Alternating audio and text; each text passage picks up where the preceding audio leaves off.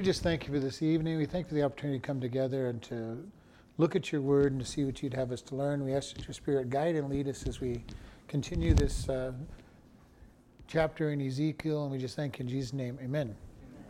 Ezekiel chapter 16, we've been going through this, how Israel is being compared to a harlot, that God has lifted her up and cleaned her up, given her all kinds of blessings, and then she gave away all of her blessings. So we're going to continue this thought here. We're going to be in verse 32. All right, verse 32.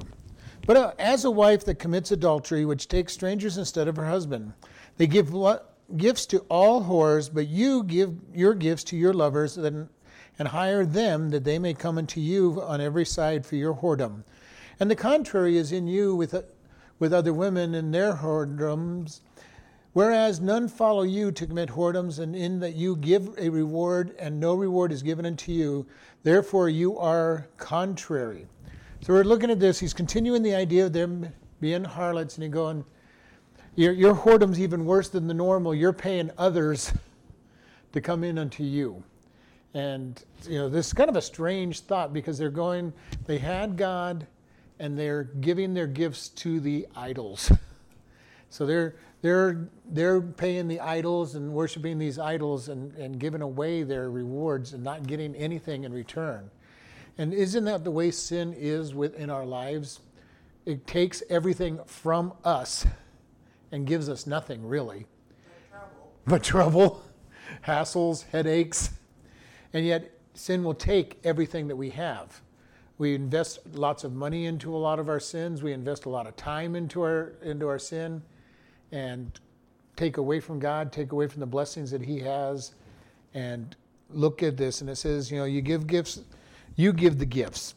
And then it's kind of very strong language. He goes, most whores sell themselves and get reward, and you're giving away everything. You're giving away your wealth in this place. And that's kind of a very strong statement. They're paying for them to be hired out. That would almost be like somebody running a business and saying, or going to work and saying, I'm paying to be able to work here. And that's just not the way it's done. You don't go and pay to work someplace. You get paid for working there. And he's saying you're paying to get to work. And this is really a very strong statement that God is saying. They're so far out there, and he's trying to draw their attention, saying, this is how far you are. But unfortunately, we do that all the time with sin ourselves. We pay the price for sin. Think sometimes when we're doing it that we're enjoying it until we count the cost. I think a lot of people, with their alcohol and their drugs and stuff, they pay so much in alcohol and drugs and think they're enjoying themselves, and then they end up realizing that it's costing them more than anything that whatever they think they might be getting, the cost is so much higher. And it's not just those, it's true of all sin. All sin costs a great penalty, whether it's to us physically, emotionally, spiritually. It also affects our relationship between us and God, and oftentimes affects us and our family. When we sin, it affects family relationships as well. So sin has a great price, and yet we oftentimes are willing to pay that price for whatever until we hit bottom and say, well, why did I ever do this? Is this verbiage here an analogy of some sort, or is it actually happening? It's happening from God's perspective, because God said that Israel is His wife. We've talked about that a couple weeks ago. Israel was His wife, so when she went after idols, then she was committing adultery as far as God's concerned spiritually. And it's the same thing we do in our life so often, is that we commit spiritual adultery by going after the idols in our life rather than God. Well, this whole book here, or what we've been reading. Mm-hmm. What is happening is, a lot of it is visions, but Ezekiel went in one of the early waves into Babylon. He's at a place where Israel's getting ready to be totally taken in the third wave of captivity. And his message is against what they're doing. Repent, basically saying repent. You're going to get what you deserve, and this is what you've been doing. And he's describing what they've been doing. And all through Israel's history, we see them going after idols right from the very beginning. We can even go back even further. We can look at Rebecca taking her family gods out of the home, and Laban following after her, and so we see it almost all the way back as far as we can see in their life, and then we see them coming out of Egypt, and immediately on Sinai they're worshiping an idol. They're wandering in the wilderness, and they end up worshiping idols when Balak sends in the women and tempts them into worshiping the idols. So they're not pure even before they start. Then all the book of Judges is falling away into idolatry worship, going into judgment, coming back out. All through the Kings we see the same pattern of falling into idol worship. Let me understand, the whole time that he's seeing all this, he's uttering it to the people, making them aware of what he's been seeing. Yeah, this is just a parable here. A parable or a story to them of what they're being like. But it's still part of the vision. Well, he's had visions before that. I don't think he said this is a parable that he was telling them at this point. Okay. This isn't a vision. He's not seeing all of this. This is just, he is expressing to them in a story that they can understand their relationship that they're having with God. If I remember right, normally he starts out a chapter or verse saying, in my vision or something. Yeah, and in this case it says, the word of the Lord came unto me saying, Son of man. Huh? That's the very first of this chapter. Okay. You said a story so they can understand. It's a parable. It's a story so that they can understand their relationship with as God sees them. So, because what ends up happening is a lot of times, and we do the same thing, and when we violate our life spiritually, we don't really think of the spiritual as being real, unfortunately, because we're flesh and blood.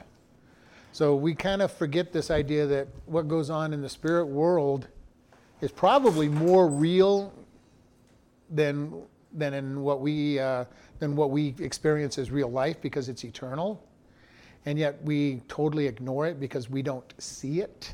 And thus, it being a parable, it could say something like a poor was pain.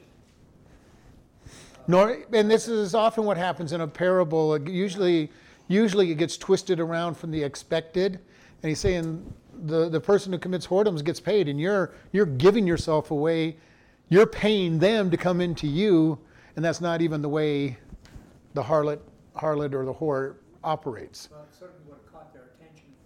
And it should catch their attention. It's like Jesus' stories, when Jesus tells parables, most of his parables that he tells are very popular parables, like the prodigal son. It's a story that everybody knew. The father would reject his son. The son would come to his senses, come back to the father, and say, I want to be your servant. Only problem is, when it got to that point, Jesus turned the story on its head, because usually the parable went, the father accepts him back as a servant. And Jesus said, no, the father accepts you back as a son. Okay, so many of the parables, Jesus kind of turned on their heads. Yeah, that would do it too. But it grabs your attention. It would be us listening to a fairy tale, and all of a sudden they twist the fairy tale so that it doesn't say what we were always used to it saying, and going, what did you just say? You're kind of not really paying attention to it, and all of a sudden the story gets twisted in a new direction, and it's like, that'll grab your attention. This is what this story is, to grab your attention. Yeah. You've been mistreated, you've been bad all this time, and by the way, you're so bad that you're paying others to come in unto you. And that's what he's saying on this one. Verse 35, Wherefore, O harlot, hear the word of the Lord.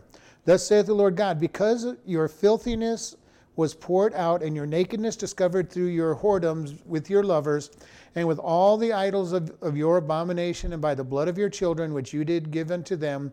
Behold, therefore, I will gather all your lovers with whom you have taken pleasure, and all them that you have loved, and all them that you have hated, and will even gather about against you, and will discover your nakedness unto them, that they may see all your nakedness. So here is God's judgment on them. He's going to say, basically he's saying, be sure that your sin will find you out. He's going to say, I'm going to gather everybody that you've committed this sin with, those that you've loved, those you've hated, all of them, and I'm going to put it on display. And they're going to see everything.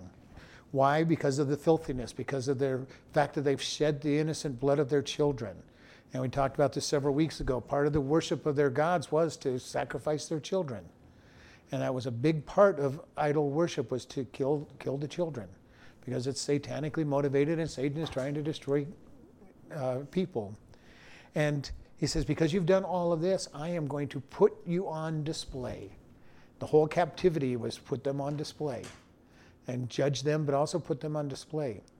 And God still does that to this day. When his children sin, if we will not repent and turn away from our sin, God will put our sin on display. And if you're somebody who has quite a bit of reputation and standing in the church, then you will get your sins put on display to a very high level. We think of different evangelists who have gone into adultery thinking they could get away with it for whatever reason. And then basically it gets shared with everybody that they ever reached out to, because God's not going to let his children sin and get away with it. Well, those statements are hard too, you know. They were so perverse, you know. Why would him just reminding them have any effect on them? And unfortunately, it's not having an effect on them. He's basically laying the story. This is what you've done. This is how you've done it. This is why you're doing it. And here is going to be the result of it. And unfortunately, when we get into sins, deep sins, and we're pulling away from God, it sometimes takes quite a tragic shock to us to be able to draw us back to God. Most cases, it takes something hard to bring us back, and kind of makes people, usually we'll shake our reputation because we're standing in our own reputation, how good I am. And unfortunately, a lot of Christians will do that over the years when they walk with God. Hey, look at me, I've got my act together. I don't drink or smoke or do drugs or go out and do all these things, and their long list of, look at me, and God will say, we're not going there. Well, so then a lot of them were trying to hide it or cover it? Oh, many of them tried to play both cases. They would go to the synagogue and church, the temple on the Saturday and offer all their sacrifices. They would pretend to be good Jews, and then they would go out and worship idols. Some just plain worshipped idols and didn't worry about going to the temple at all. They do pretty much what Christians do. You've got certain ones who say they're Christians and fall away completely and just go completely into sin and bad. You've got those who play the game. I go to church every Sunday. I'm a good, or it may even be Sunday morning, Sunday night, Wednesday night. I'm at church all the time, but their life as they live it outside is totally ungodly. But we see that frequently, in God saying, I'm going to display your sin. Your sin is going to be put on display. And he does not allow his children, his people, to sin and get away with it. He's going to put it on display. Something will happen that'll draw it out and make it become public. And like I say, depends on how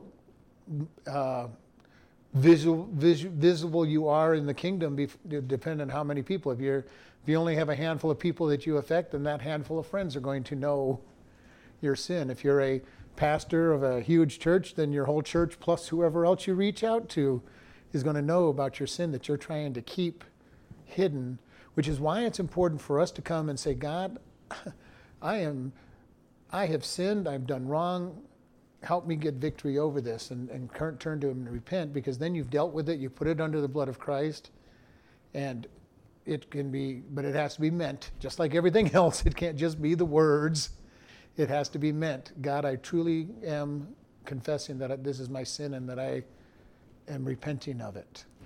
And this is true. It says in the New Testament, it says, be sure your sins will find you out. Jesus said that your sins will be shouted from the housetops. Okay?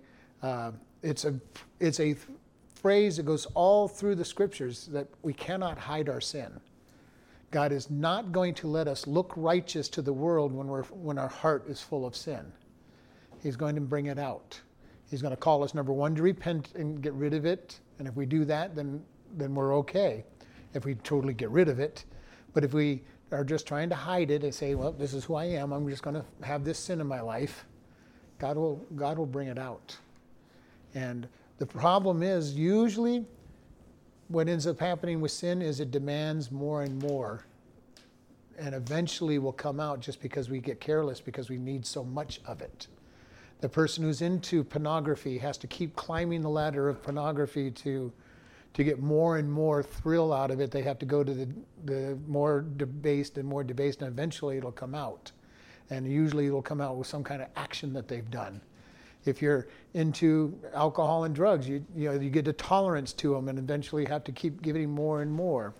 But there's always this starts out with this thrill, and to chase that thrill, you end up having to do more of whatever the sin is. Because all sin has that same effect on it. The same level does not thrill. It has to be more of or deeper into it at any sin. And eventually it will come out. And if it's not repented and repented of. And this is what God's saying. I'm going to put you on display. My people Israel, I've done so much with you. I've tried to protect you. I've tried to keep you. Now I'm going to put you on display. I'm going to kick you out of your land for 490 years is where they're going to be kicked out of the land for. So, or 70 years, excuse me, this time. And then when they do it again in Jerusalem and after Jesus' crucifixion, they're out of their country for 1,870 some years. It's a lot longer. But God says, your sin has a payment that's due, and I'm going to put it on display. And this is something we as Christians have to make sure we keep short accounts with God. And God, I'm confessing my sin. Help me get victory over it. Help me repent. And otherwise, God will put it on display. This is the fact that he's getting here. And we say, look at who he puts it in. Those that you like, those you hate. Everybody that you've committed that whoredom with, I'm going to put you on display with everybody. And sometimes that's the seriousness of the level of discipline we will get. And the more holds a sin has in our life, the more God will put it on display to get it out of our life, because he understands sometimes embarrassment will work as well as any other way to get us back. Now, embarrassment can either drive you to God or further away from God. But God understands that sometimes that's what it takes. That if they're lifted up and exposed, then eventually they'll come back to him if they're his children. And here he's trying to say, I'm going to put you on open display. Verse 38 says, and I will judge you as women that break wedlock and shed blood are judged. I will give your blood in fury and jealousy. And I will also give into you into their hand, and they shall throw down your eminent places and shall break down your high places.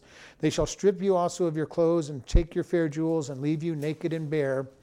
So we look at this, and God's saying that they would be treated just like anybody else that had sex out of wedlock. By his laws, that meant death. All right? And in many countries, it's always been the penalty was death, or at least ostracizing in some places. But he says, but if we look at what he says, he's going to return them back to what they were when he found them at the beginning of the chapter. He says, I will give you into your hand, they will tear you down your eminent places, shall break down your high places and strip you of your clothes and shall take your fair jewels and leave you naked and bare. If you remember at the beginning of the story, he found the child naked and bare in the pool of blood that nobody cleaned up after the birth. And he says, I picked you up and I clothed you and I cleaned you up. I salted you. I lifted you up. And now he says, you've rejected me so bad. He's basically saying, I'm going to let them return you back to where you started with nothing. And God is looking for us in the same fact. He lifts us up. He elevates us in the spiritual realm. But if we're going to belittle it, he would rather see us be stripped of everything and be humbled so that we will enter into the spiritual world with humility and position than to be thinking that we're something that we're not. And this is something we have to understand. Jesus said that to be great in the kingdom of God is to be the servant of all. And yet somehow when you start getting elevated in in the spiritual realm on this world, a lot of times people get proud and say, "Look at me, I deserve the treatment that I'm getting." No, you're being blessed greatly to have that kind of treatment, but you still need to be a servant. And the question is, what does it mean to be a servant?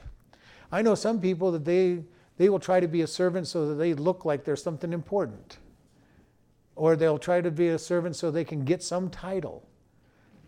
Well, if that's the case, either one of those is the case, you've got your reward on earth. Yeah.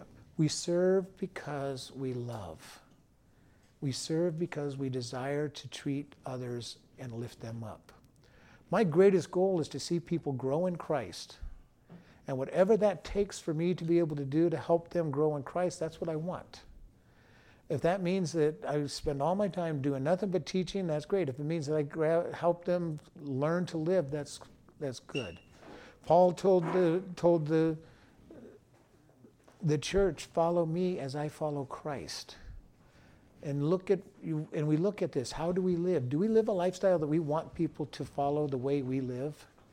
Or are we living a lifestyle that is, well, while you're looking at me, I'll try to be as good as I can, but if you saw me behind closed doors, you'd see a totally different person. Yeah. Jesus walked with the disciples for 4 years. And they got to see how he handled all the situations of the day-to-day situations. And this is what is so important as a Christian. How do we live our life in front of others in a consistent manner? Usually we can look at our kids and say, did I live a Christ-honoring life? Now, it's not an absolute truth. Some kids will not follow God even if you led the right. But in general, if you're living a godly life in front of them on a 24 basis and you're doing mostly the right things in the spiritual realm, it'll show. One of the things I loved about my dad was when he came home, he was studying the Bible most of the time. If I asked him a question, the answer was almost always going to be, let's find out what the Bible says. Okay? That was the example that I had. My dad wasn't just a Christian on Sunday morning. He was a Christian all the time. At least I tried to be that way with my kids. I wanted my kids to see a study, and I wanted them to see that Christianity was a 365-day-a-year activity, 24/7. Not just, here I am Christian on Sunday morning, Sunday afternoon I'll be whatever I want, Sunday night I'll be back to being a Christian. No, it needs to be something that is lived out in front of people all the time. And that's where the impact of our life really will affect people. When I'm at work, I'm a Christian. When I'm in church, I'm a Christian. When I'm on the ball field, I'm a Christian. And I'll tell you right now, that's probably one of the hardest places in my lifetime to be a Christian was when I was on a ball field. Because I'd be ultra competitive, and if somebody did something stupid, I let them know about it most of the time. And I had a hard time staying Christian on a ball field because of how competitive I was.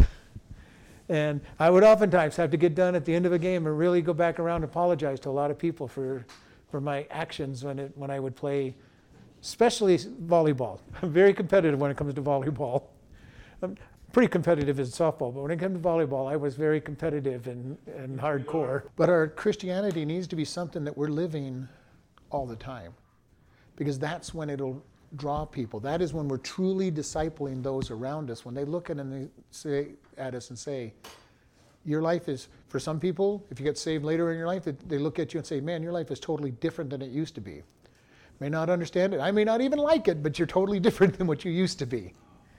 And that still has an impact. The example that I've shared with you, when I first moved to Arizona and I got caught in a speed trap, that I didn't know about, and driving the church van with a whole van full of teenagers. But they looked at the way I reacted to the police officer and reacted to the ticket, and it really said something to them. Because I said, well, I didn't know the speed limit changed, but I deserved the ticket I have, and I was very respectful, and it opened doors for that entire weekend to be able to talk to these young people about God, because they saw something that was totally different than what they were used to seeing. How do we react to authority? How do we react to different things in our life that call for a spiritual walk everything we do has impact within the Scripture if we're living with Christ. Everything. How do we, one of the things I've shared with you, as a Christian, I love to talk to people about marriage and how long they've been married, and what bothers me the most when I'm around Christians is, you've been married for 10 years, 20 years, wow, what a long time. I'm going, that's not a Christian way of thinking. That's the world's way of thinking. If we're thinking from a Christian biblical perspective, you get married and you're supposed to stay together. I think it's great when I meet all these people that have been married 60, 70 years, celebrating their 60, 70th anniversary. And that pretty much only happens in the church. I mean, it does occasionally outside the church. But if you want to find people who have long marriages, church is usually where you're going to find them. Why? Because they got married under the right reason, with the right plan to stay together. And I remember so many times when I would get out into the world, people go, you've been married for 15 years. Wow, that's amazing. I go, no, we're just newlyweds. We're just getting started. I'm never worried about what the world's going to have and what the world's going to have problems with. They'll make fun of what we believe. They always do. They make fun when we as Christians say we believe the Bible and that we believe that the world is young and that God created the heavens and the earth and everything that's in it. They'll make fun of that. They'll go, well, you're brainwashed. You don't believe in science. Well, I love science with a great passion. I just don't believe the garbage that they teach in the schools, which isn't science. We have to keep this in mind. If what we're trying to do is be liked by the world, then we're going to be silent about a lot of things that we believe. If our goal is to be liked by God and to produce what He wants us to produce, which will make us at enmity with the world, then we're going to speak what God says. And we will not be liked by the world. Jesus said, do not think that I came to bring peace. I've come to divide. The truth divides families. The truth divides people. Many times when Jesus spoke, people left. Jesus wasn't worried about numbers. He was worried about truth. He wasn't even, worry is not even the right word. He wasn't concerned about numbers. He was just concerned about getting the truth out. And if people left because they didn't like the truth, that was their problem, not his. And we as Christians have to have that same mentality. Not to be harsh, not to be mean, not to be cruel. You can say, if you love somebody, you can say some pretty hard things to somebody, and if you truly love them, and they will know that they're loved. And it's very true that we can do that. I've done it many times with people because I care so much about them. And it comes across in a gentle manner instead of a harsh, condemning manner. And you can say the same thing to somebody with love or without love, and it comes across wrong without love. It really does. You speak truth and it challenges people. There are going to be people who are going to go, well, you can't, that's so narrow, I can't believe it, and it'll divide families. If they're not truly all godly in their family, it'll divide families. It'll divide individuals, it'll divide groups, because the truth is always going to find somebody who doesn't want to believe it. When I call sin a sin in this church, there are going to be people who are not going to like it and may leave and not come back. And I know a few that have done that. But I cannot say that, I cannot compromise what God's Word says. To try to fill this building up with a bunch of people but not speak truth would be a waste of time. And I probably could. I could probably avoid saying things that would drive people, that would be, and we fill the place up, but that would not be a godly church at that time. It would just be a group of people all having fun together or whatever. But God is going to make us choose. Do I believe His Word? Do I believe what He says is true? And it's sometimes hard to do. It's sometimes very hard to look at the Word and say, God, it is true, and change our life. The more we do it, the more we walk in it, the easier it gets. But especially when you first start studying the Word of God and you start reading things that go directly against things that you believed all your life or that you do, it's tough. It's tough. They shall also bring up a company against you, and they shall stone you with stones and thrust you through with their swords. They shall burn your houses with fire and execute judgment upon you in the sight of many women, and I will cause you to cease from playing the harlot, and you also shall give no hire any more. So I will make my fury toward you to rest, and my jealousy shall depart from you, and I will be quiet, and will no more angry.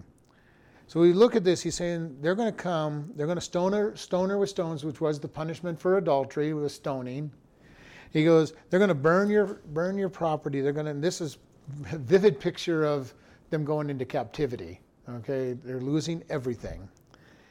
And it says, I will cause you to cease from playing the harlot, and you shall no more give hire anymore. This is what we were saying earlier. God will shout out our sins from the housetop to cause us to quit doing it, to bring us to a place where we're so embarrassed, so much in pain from what we've been doing, that if we're truly his child, we're going to turn away from it and say, okay, God, I think I've got the picture. Have you ever had one of those moments in your life when you're like, God, I've got the picture. I understand now. I've had it on several occasions. God, I fought you long enough. I've misbehaved long enough. I'm now going to turn away and pay attention. And it says, then, verse 42, so will I make my fury toward you to rest, and my jealousy shall depart from you, and I will be quiet and will be no more angry. God's jealousy. God is jealous. And the word jealous in the Hebrew has this idea of he will allow no rival for his attention, which is good jealousy. This is the way that a husband or wife should be when they come across somebody really flirting, and I mean really flirting after their spouse. There should be a jealousy that rises up. Not that the partner's even going to respond, but if you get tempted long enough, hard enough, you probably will fall. And that jealousy should come up and go, no, that's not going to happen. Now, to be jealous of nothing is the opposite side where it gets really bad. And I've seen people that are that bad. No, my wife can't go out with the girls. She might meet some guy. No. That's being way too far, way too jealous. Now, if they're going out with people of the opposite sex, now we got another problem altogether, because that's not a good place to be. The vice president caught a lot of flack on the media recently because he would not go out even with other workers of the opposite sex by themselves, because he wanted no appearance of evil and he wanted no temptation. And it's a good move to do that, to not be alone with somebody of the opposite sex when you're married.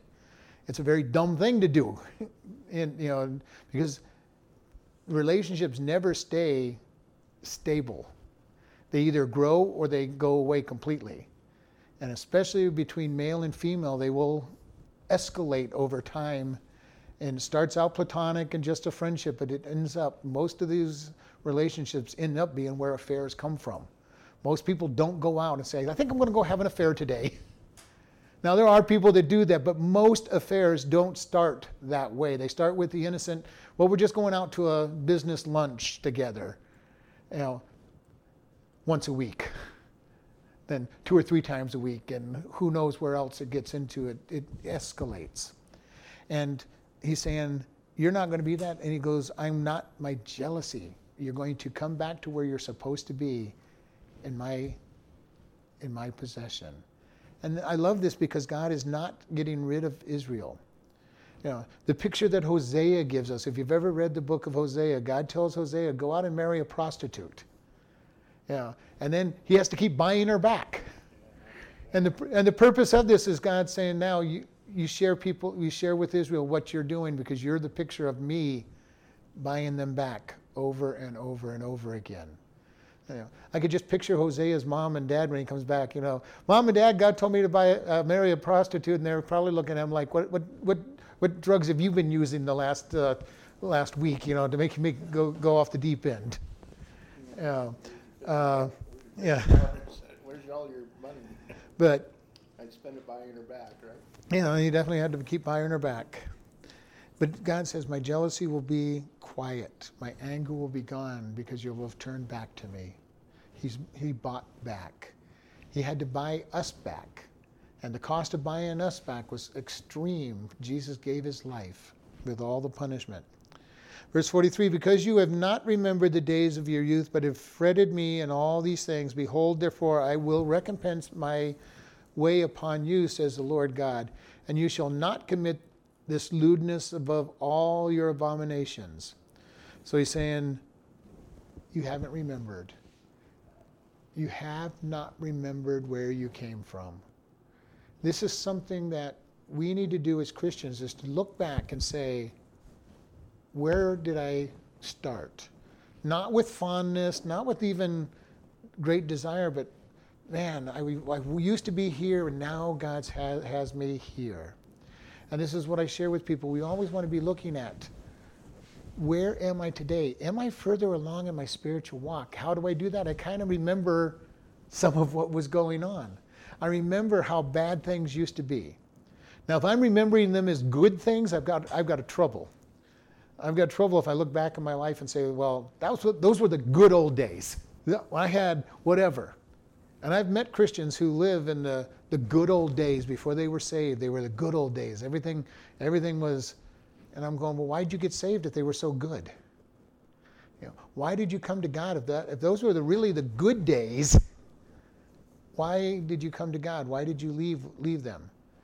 The bad news is we have this excellent ability to remember only the good things and forget the bad, which is a good thing for us. But how many times have you maybe gone back to try something that you thought you remembered as being good? Yeah, I love restaurant management. There's lots of things I love about restaurant management. There's lots of things I hated about restaurant management. When I first moved back to Kingman, I went back to restaurant management because there was nothing else to do at that time. I very quickly remembered all the bad things about restaurant management. Even though I'm good at it and love the job, I very quickly remembered all the things I didn't like about it. And I was very happy when I could get out of that job into something else. But we tend to do that, and we tend to do that with our sin oftentimes. We remember the things that were good about sin, and we want to be careful because sin always has something that is good, otherwise we wouldn't do it. And we talked about, I heard a pastor talking about, well, if we know that we shouldn't overeat, and he goes, just imagine if you ate a donut and all of a sudden instantly 6 ounces of fat popped out on your side. You wouldn't be eating donuts very, very long. If instantly the fat turned into fat on your body, you would very quickly not do it. We don't do, and that's the way sin is. The effects hit longer, which is the same thing we have in our day. I mean, we think back, when we were young. Some people think back way. We think that was all so good. It's like, people will go back in the 50s when it was so great. Well, the 50s had lots of problems in the 50s. It was, the 40s had problems, the 30s had problems, the 20s had problems, the 17th century had problems. No matter where you go back to, there's nothing new under the sun. Every group has had their problems, and they look back fondly. Grandpa's always looking back. Well, back when I was young, none of this stuff happened. Well, yeah, it probably wasn't quite as bad, but still bad things happened. Yeah, so it's called break time. The answers just were no different in the 50s, but you just look at it differently. Thing is, the older we get, the better we work. Not necessarily. I think of the good, the part of the past, or you think of the bad. You think of the bad, but a lot of times I think of the bad. I'm trying to think of the good. Think of the bright Sometimes I side. don't think we change Be an policy. optimist, not a pessimist. Well, it has nothing to do with that. I'm just saying what ends up happening is we need to live in today's time anyway. Don't forget about the past and where we came from, but we need to live in today. It isn't that we don't make plans for the future, but we live in today. Because either direction gets us into too much. If I'm planning always for the future, I miss today completely. How many people have laid money aside, and someday when I retire, we're going to take the trip, we're going to do this, we're going to buy, we're going to do this, we're going to do that, and then when they get ready to retire, they die. And somebody else gets to use everything they've laid up. Okay, and that's the extreme, obviously, but you can get so wrapped up in the future that we forget to live today. Many people get so wrapped up in the past where they can't forgive themselves, and they think their best days are beyond, past, because it can go either direction. I remember all the good things I used to do, or I just can't forgive myself for the things, and they live in the past and totally lose today. I forget what the context was when Paul said, forgetting the past and moving on or moving into the future. What was the story around that? Off the top of my head, I don't remember the context. It was in one of his epistles. But in essence, God said that his name is I am. Okay? He didn't say my name is I was or I will be. I am. I'm the God of this moment that you are living in right this moment. He is also the God of the was and the future, but he is now. He is now. And we got to keep that in mind, because the only thing that we can live in and control is now. If I'm wasting my time if I try to live in the future or the past, because I'm not there and I'm not guaranteed the future anyway, and I can't change the past. And I can barely impact the future. I can make some plans on it, but even my plans may not happen because I don't have full control of the future. The only thing I have that I am control of, and that may be an illusion also, is this moment. The moment that I'm in, and even that is the moment, when I say this moment, it's already gone. So it's beyond, so I can only take and make my decisions for this moment that I'm living in. Will I talk to this person, yes or no?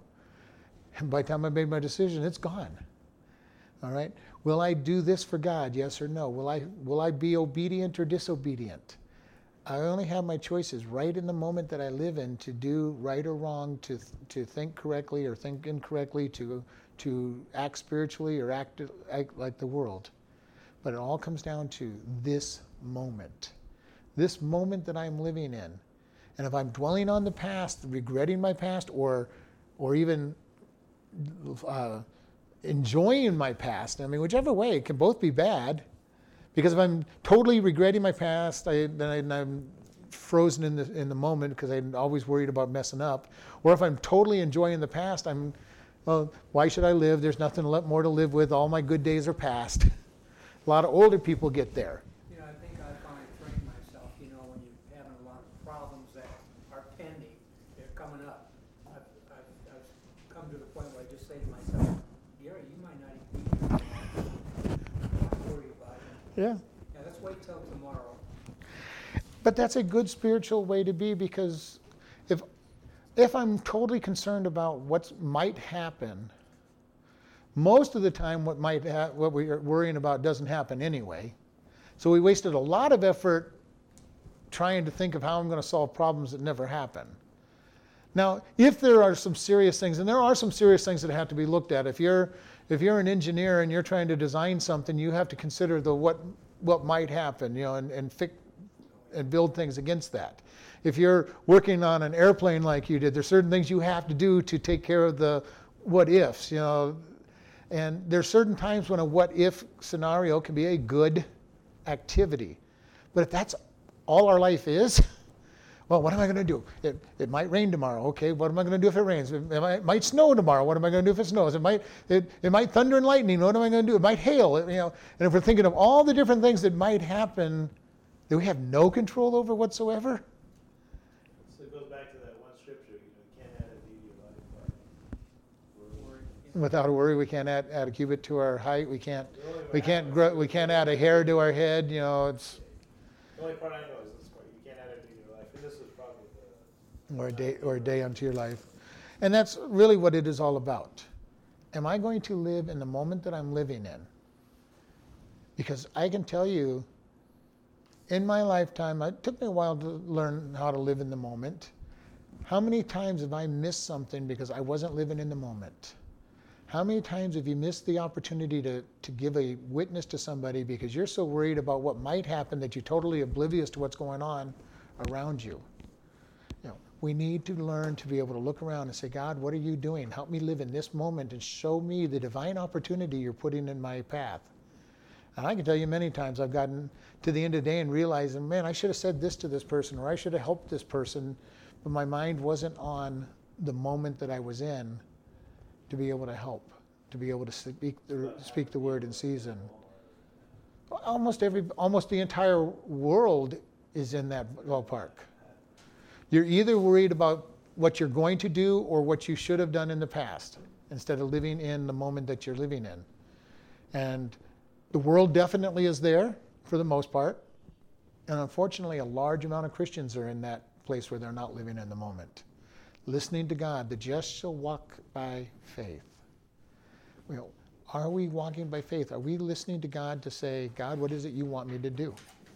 What do you want me to do? Not 10 years from now, but right this moment, God, who do you want me to talk to? Who am I supposed to minister to?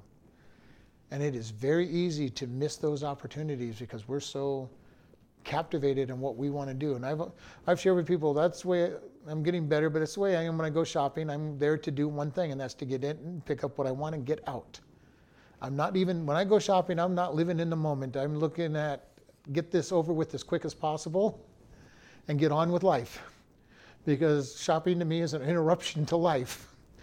And that's not a good place to be because I know I've missed opportunities to share. Because I've shared with you many times, my wife will be ministering to somebody while I go get the food, and I get back and, okay, you ready to go? She's been talking to the same person for 20 minutes. I'm ready to go.